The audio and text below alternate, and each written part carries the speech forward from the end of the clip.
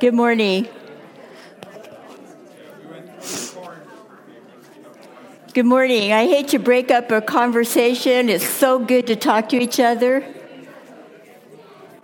But even more than that, I would hate to not to get my whole spiel in.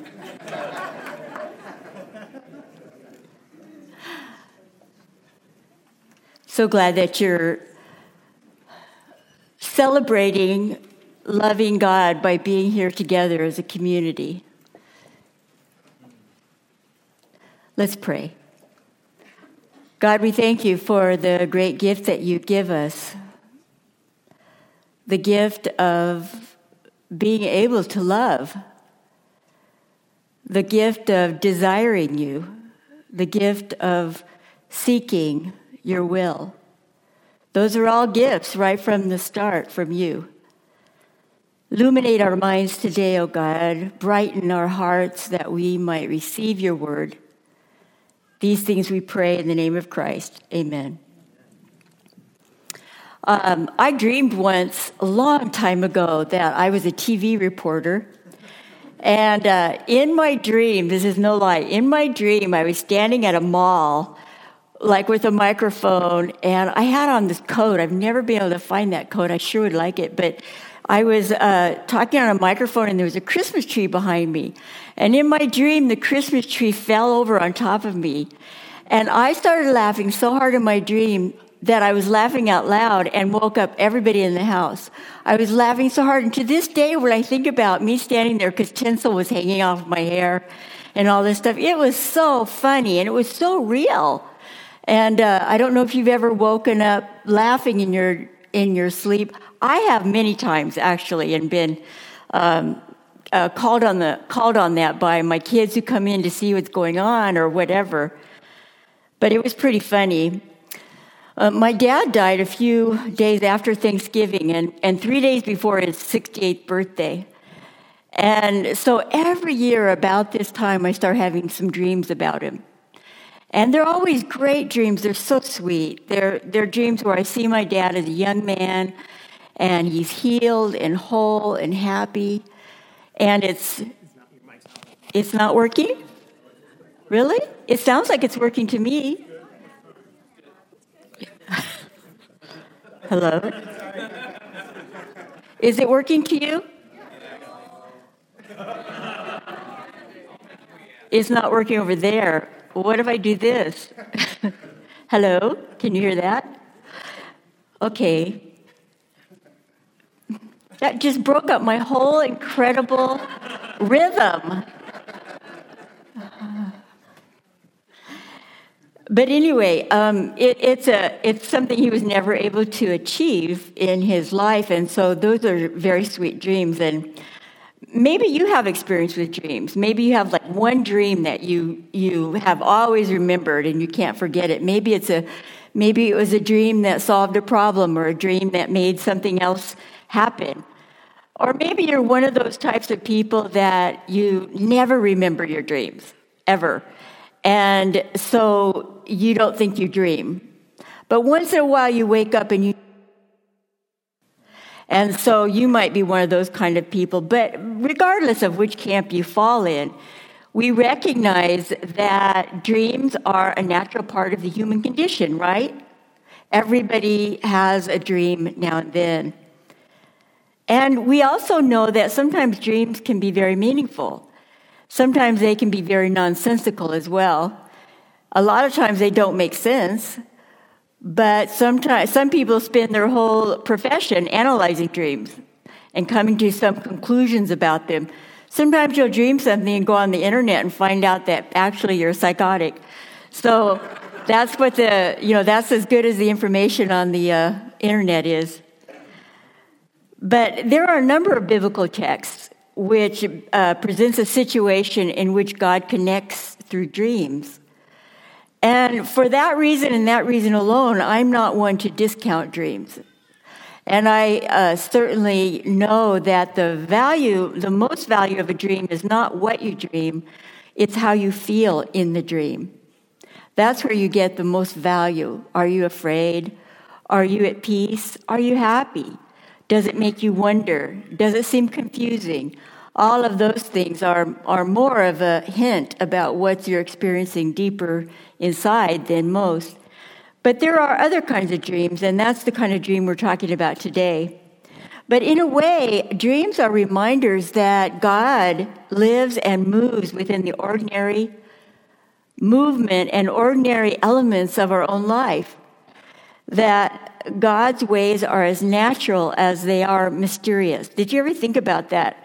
I mean, sometimes we think about God as just being so mysterious and so out there, but God, who created the world, wired to receive God, Creator, works with us and comes to us in the most natural ways, in ways that don't feel unnatural. And sometimes they feel so natural that we miss that it's God.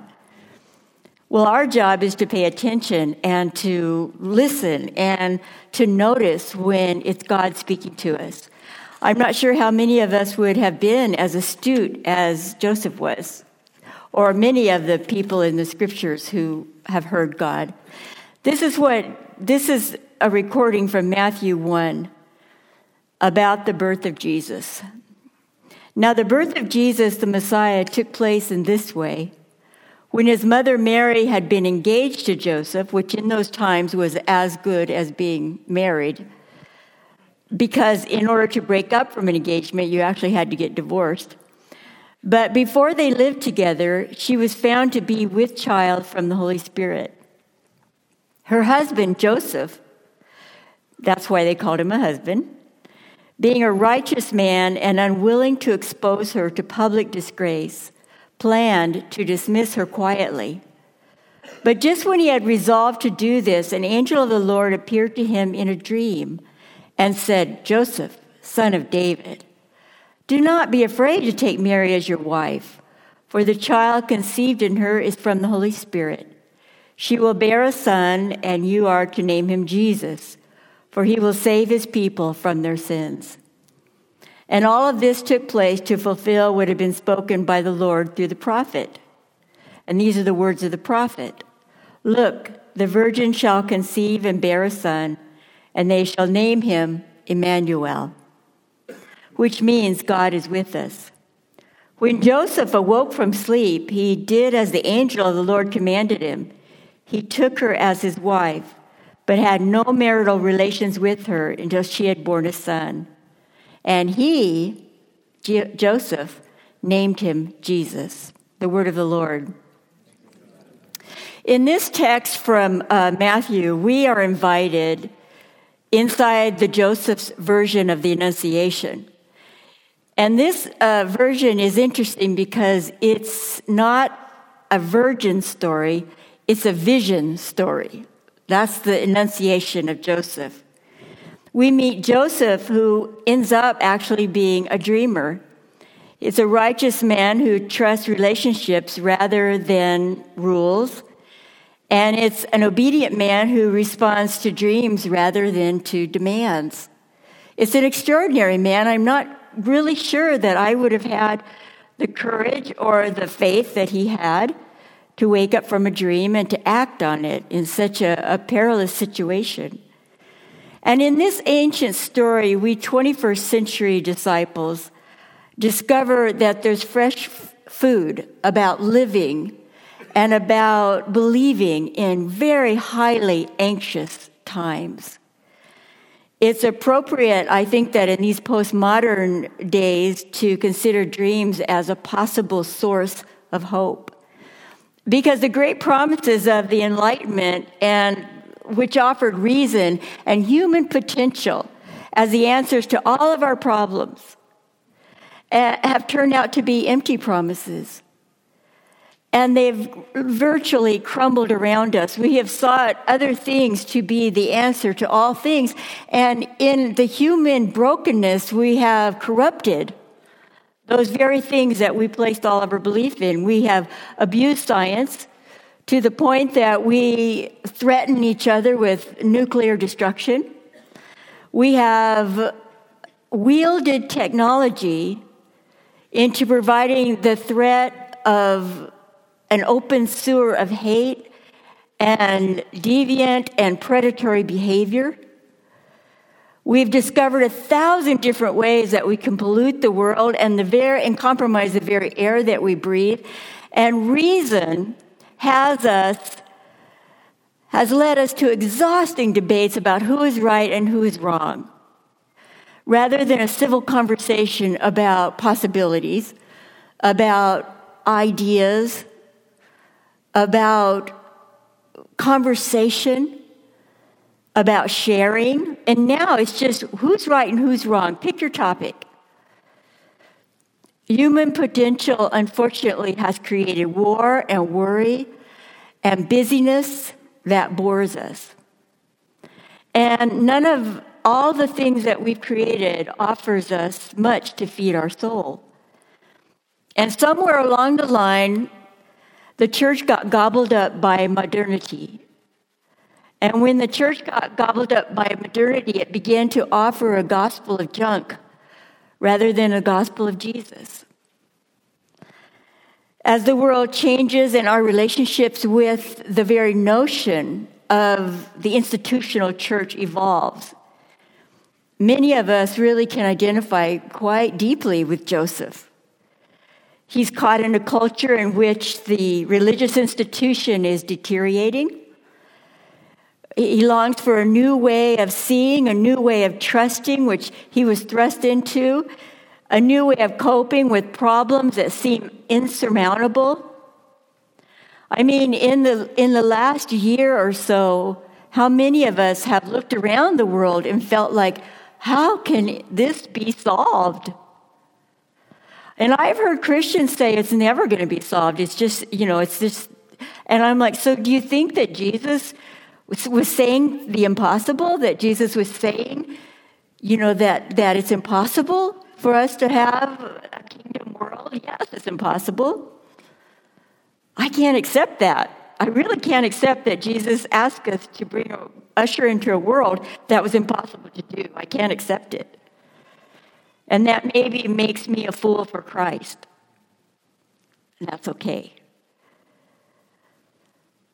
In many churches around the world, and I have been fortunate enough to do a lot of traveling with the church and with in other areas. And I've been to many churches around the world, and around the world, there are many churches whose pews are completely empty. Mainline churches, off the grid churches, it doesn't matter. The pews are empty, and there's very few.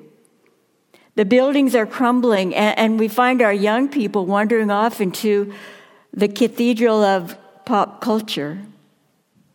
And I know that doesn't sound like Christmas that I'm sharing with you, because it sounds like a very dismal picture. It sounds like a very hopeless picture. But here's the thing about God.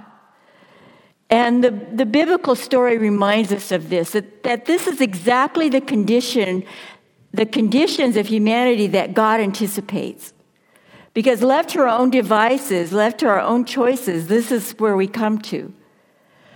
But in these conditions, when we are most vulnerable and lost and anxious, and we have the least control of our lives, that is when God can finally discover a way into our hearts.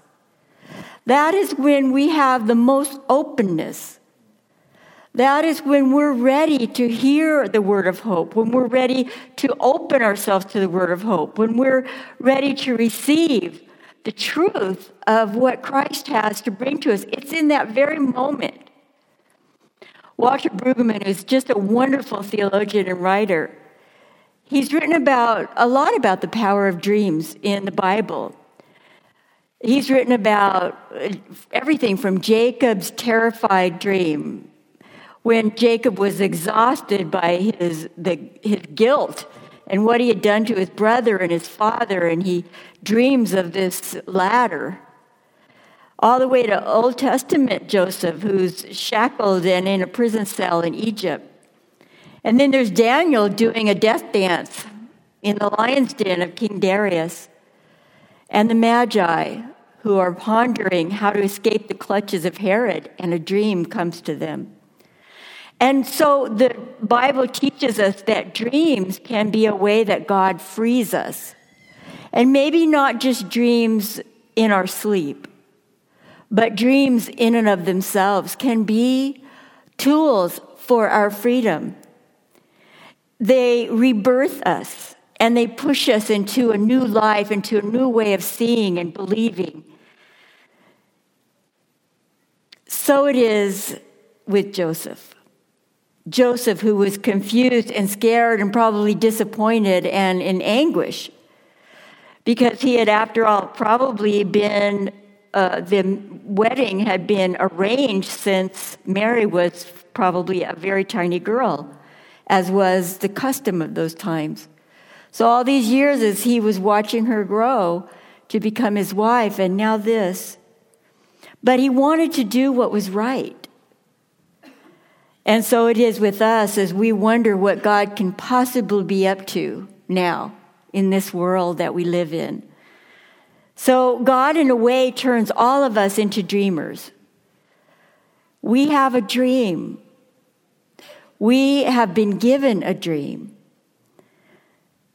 We who know that the past is gone and that the new has come, we aren't quite sure what it looks like exactly yet, but we know it's here. Especially my age. I'll just throw it out there. I'm not going to tell you how old I am, but maybe most of you can identify with me. But at my age, I just feel like I understand things, but there's newness to them that I don't quite get. But I'm excited about them. I'm not afraid of them. We have no idea how to survive sometimes in the desert of unfulfilled dreams. All the things that we thought we would do and we would accomplish and we would make happen. And sometimes those things get waylaid and they get crushed. And so we don't know what to do with that. But this is the important point that Brueggemann makes. He reminds us that all the dreams in Scripture have something in common. They all have this in common, that they represent the intrusion of God into a settled world. Where the world seems like this is how it's going to be, the intrusion of God into a settled world. And it's an unbidden communication in the dark of night. When you think about dreams themselves, we don't ask for dreams, they come. And those unbidden dreams open sleepers, us, into a world that's different from the world that we inhabit by day. In our dreams, sometimes we're heroes. And in our dreams, sometimes we are the masterminds. It's a completely different world, and it's an intrusion that generates a restless uneasiness with the way things are, until the vision and the dream come into fruition. When we dream that something can be different, we can't rest until the difference comes. Jacob woke up from his dream and he actually became a restless wrestler, where he had to wrestle through the night, but in the end he was blessed. The Old Testament, Joseph woke up from his dream and went on to save his people. And the Magi woke up and found a different way back home. And in this text, New Testament Joseph wakes up, and after he wakes up from his dream, he embraces the Savior of the world. He trusts God. There's nothing more he can do. But having been changed by their dreams, all these pilgrims, every single one of them, discover their purpose. They discover their purpose and they discover a promise. And they discover a passion to live life for someone and something beyond themselves. I can't think of a greater freedom, honestly, than to discover something beyond ourselves to live for. There is such liberation in that. There is such a feeling of oneness with the community, with other people. There's a satisfaction at the feeling a servant spirit for others. So the story of God's goodness and grace is written on one more human heart when it was written on Joseph's heart. Anne Weems is a wonderful poet, and in her book called Kneeling in Bethlehem, she describes it this way. Each year, the child is born again. Each year, some new heart finally hears, finally sees, and finally knows love. And in heaven, there is great rejoicing. There is a festival of the stars. There is celebration among the angels. For in the finding of one lost sheep, the heart of the shepherd is glad. And Christmas has happened once more. The child is born anew, and one more knee is bowed. Joseph is described by Matthew as a righteous man, and to be honest with you, I think that turns a lot of people off from him because they think of him as being kind of a stick in the mud. And so they put him in the back of the stable, you know? But I ask myself, what would have happened to Mary if it hadn't been for Joseph, honestly? God came to Joseph. Joseph didn't have to listen to God. He had a will that he could have said, no, I won't do it. I don't want to get mixed up in this. But he didn't.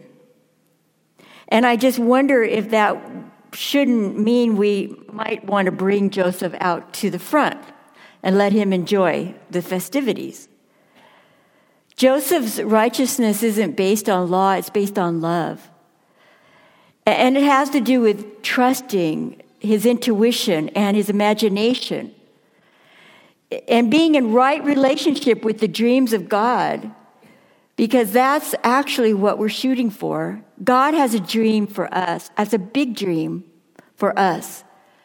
And for us to align our dreams with God's dreams seems like risky business, but I can't think of a safer dream to go with. By doing so, Joseph becomes faithful, not to the conventions of the world, but to the heart of the Holy One. And he throws his lot in with God. And in the fear and the ugliness and the helplessness of the way things are right now, has to find balance in what can be, what might be, what is possible, the practicality versus the possibility. And God is a God of possibility. We live in a very searching time. I think that's very true. It's a chaotic time. Honestly, it's a very biblical time. It's a time when a dreamer like Joseph can set us free from complexities that confine us. We feel confounded by the complexities in the world, but a dreamer like Joseph. You know, Advent is really the most countercultural time of the church year. Not many Christians know that because we kind of jump in with the culture, and there's nothing wrong with presents and Santa and all that, but there's something for us to remember. We come into this season with our purple shadows and our doleful music. Who sings at Christmas time in the bleak midwinter? We do. And our texts start with stories of a new heaven and a new earth and the end of times. And the church clashes with the culture when we're lucky. And we refuse to escape into the womb of materialism and sentimentality. And we dare to look at the darkness of our days because we understand that Jesus came because we were in trouble. We were a mess. We were in a lot of trouble, and Jesus came because God heard our cries. And when God heard our cries, it was that moment when they were lost, when they were afraid, when they were out of control, when they were occupied by the Romans. It was that moment that God chose to make an intrusion into the way the world was settled, with hope and with a story that would change all of our stories forever. Joseph is our guide in this because Joseph is the one who embraced a belief and a wonder in God before Jesus was even here. And Joseph is our guide because he invites us every year into a seasonal slumber party in which we can all rest and dream. Our dreams about everything that we've been too afraid to dream about before. What are you afraid to dream about? What are you afraid to open your life up to? What do you just deepest desire so very, very much, and you can never think of it in a million years? He shows us how to welcome incarnation, what the radical intrusion of a flesh and blood God looks like in the world and into the darkness of our own human condition. And all of a sudden, it's not dark anymore. All of a sudden, we have a grand purpose and we have a vision for living. And it's the full embodiment of God's dream. And what is God's dream? As far as I can figure out, God has a dream of shalom. And shalom is a peace that passes understanding. And a dream of compassion and justice and grace and wholeness and abundance. As far as I can figure out, God's dream is everything good for us. I mean, imagine that God dreams everything good for us. He shows us how to name our dream. And to name our dream Jesus, God with us. And it's a dream even more vivid in the sunlight than it is in the dark. You know, just to remind you, the story of Jesus doesn't begin with Jesus. Never did. God has been at work at this for a very, very long time. Since the beginning of time. Salvation, which is the main business of Jesus, is a very, very old business. And Jesus is the coming together in final form of themes and energies and movements that have been set in motion before the foundations of the world and were recorded not first on paper, but by stories. By a passing of a story of the experience of this wholeness, a sitting around the campfire of the most ancient of people sharing. And these stories have been handed down over generation and generation and generation and come to us as a stream and river of truth about our salvation because God's dream is everything that's good for us. Matthew tells a story in such a way that not only is everything previous to us completed in Jesus, but we are completed in Jesus. That's the good news. We are completed in Jesus, and every day we wake up in the middle, not at the beginning and not at the end, but in the middle of something that is already going on for us. That's been going on for a long time. Genealogy upon genealogy, history and culture, the cosmos, God. It expands out and out and out and goes further than we will ever be able to imagine. Matthew provides a comprehensive context by which we can all see God's creation and salvation completed in Jesus. And all the parts of our life, if we want them, completed. Our work, our family, our friends, our memories, our dreams, all completed in Jesus, if we want. Look, the virgin shall conceive and bear a son, And they shall name him Emmanuel. God is with us. Amen. God, we thank you so much that in your love for us, you have provided for us a way home. You have provided for us a kingdom life that is possible.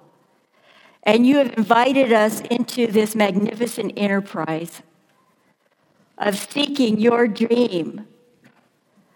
And in your abundance, your dream is everything that's good and right for us.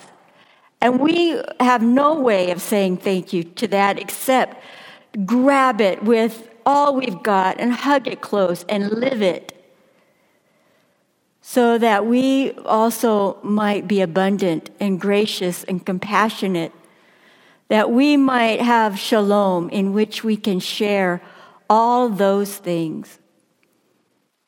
We thank you, God, for Joseph, a man that took such a risk in believing that he heard your voice. And if it was your voice, knowing against all tradition and all religion that it was the right thing. Amen.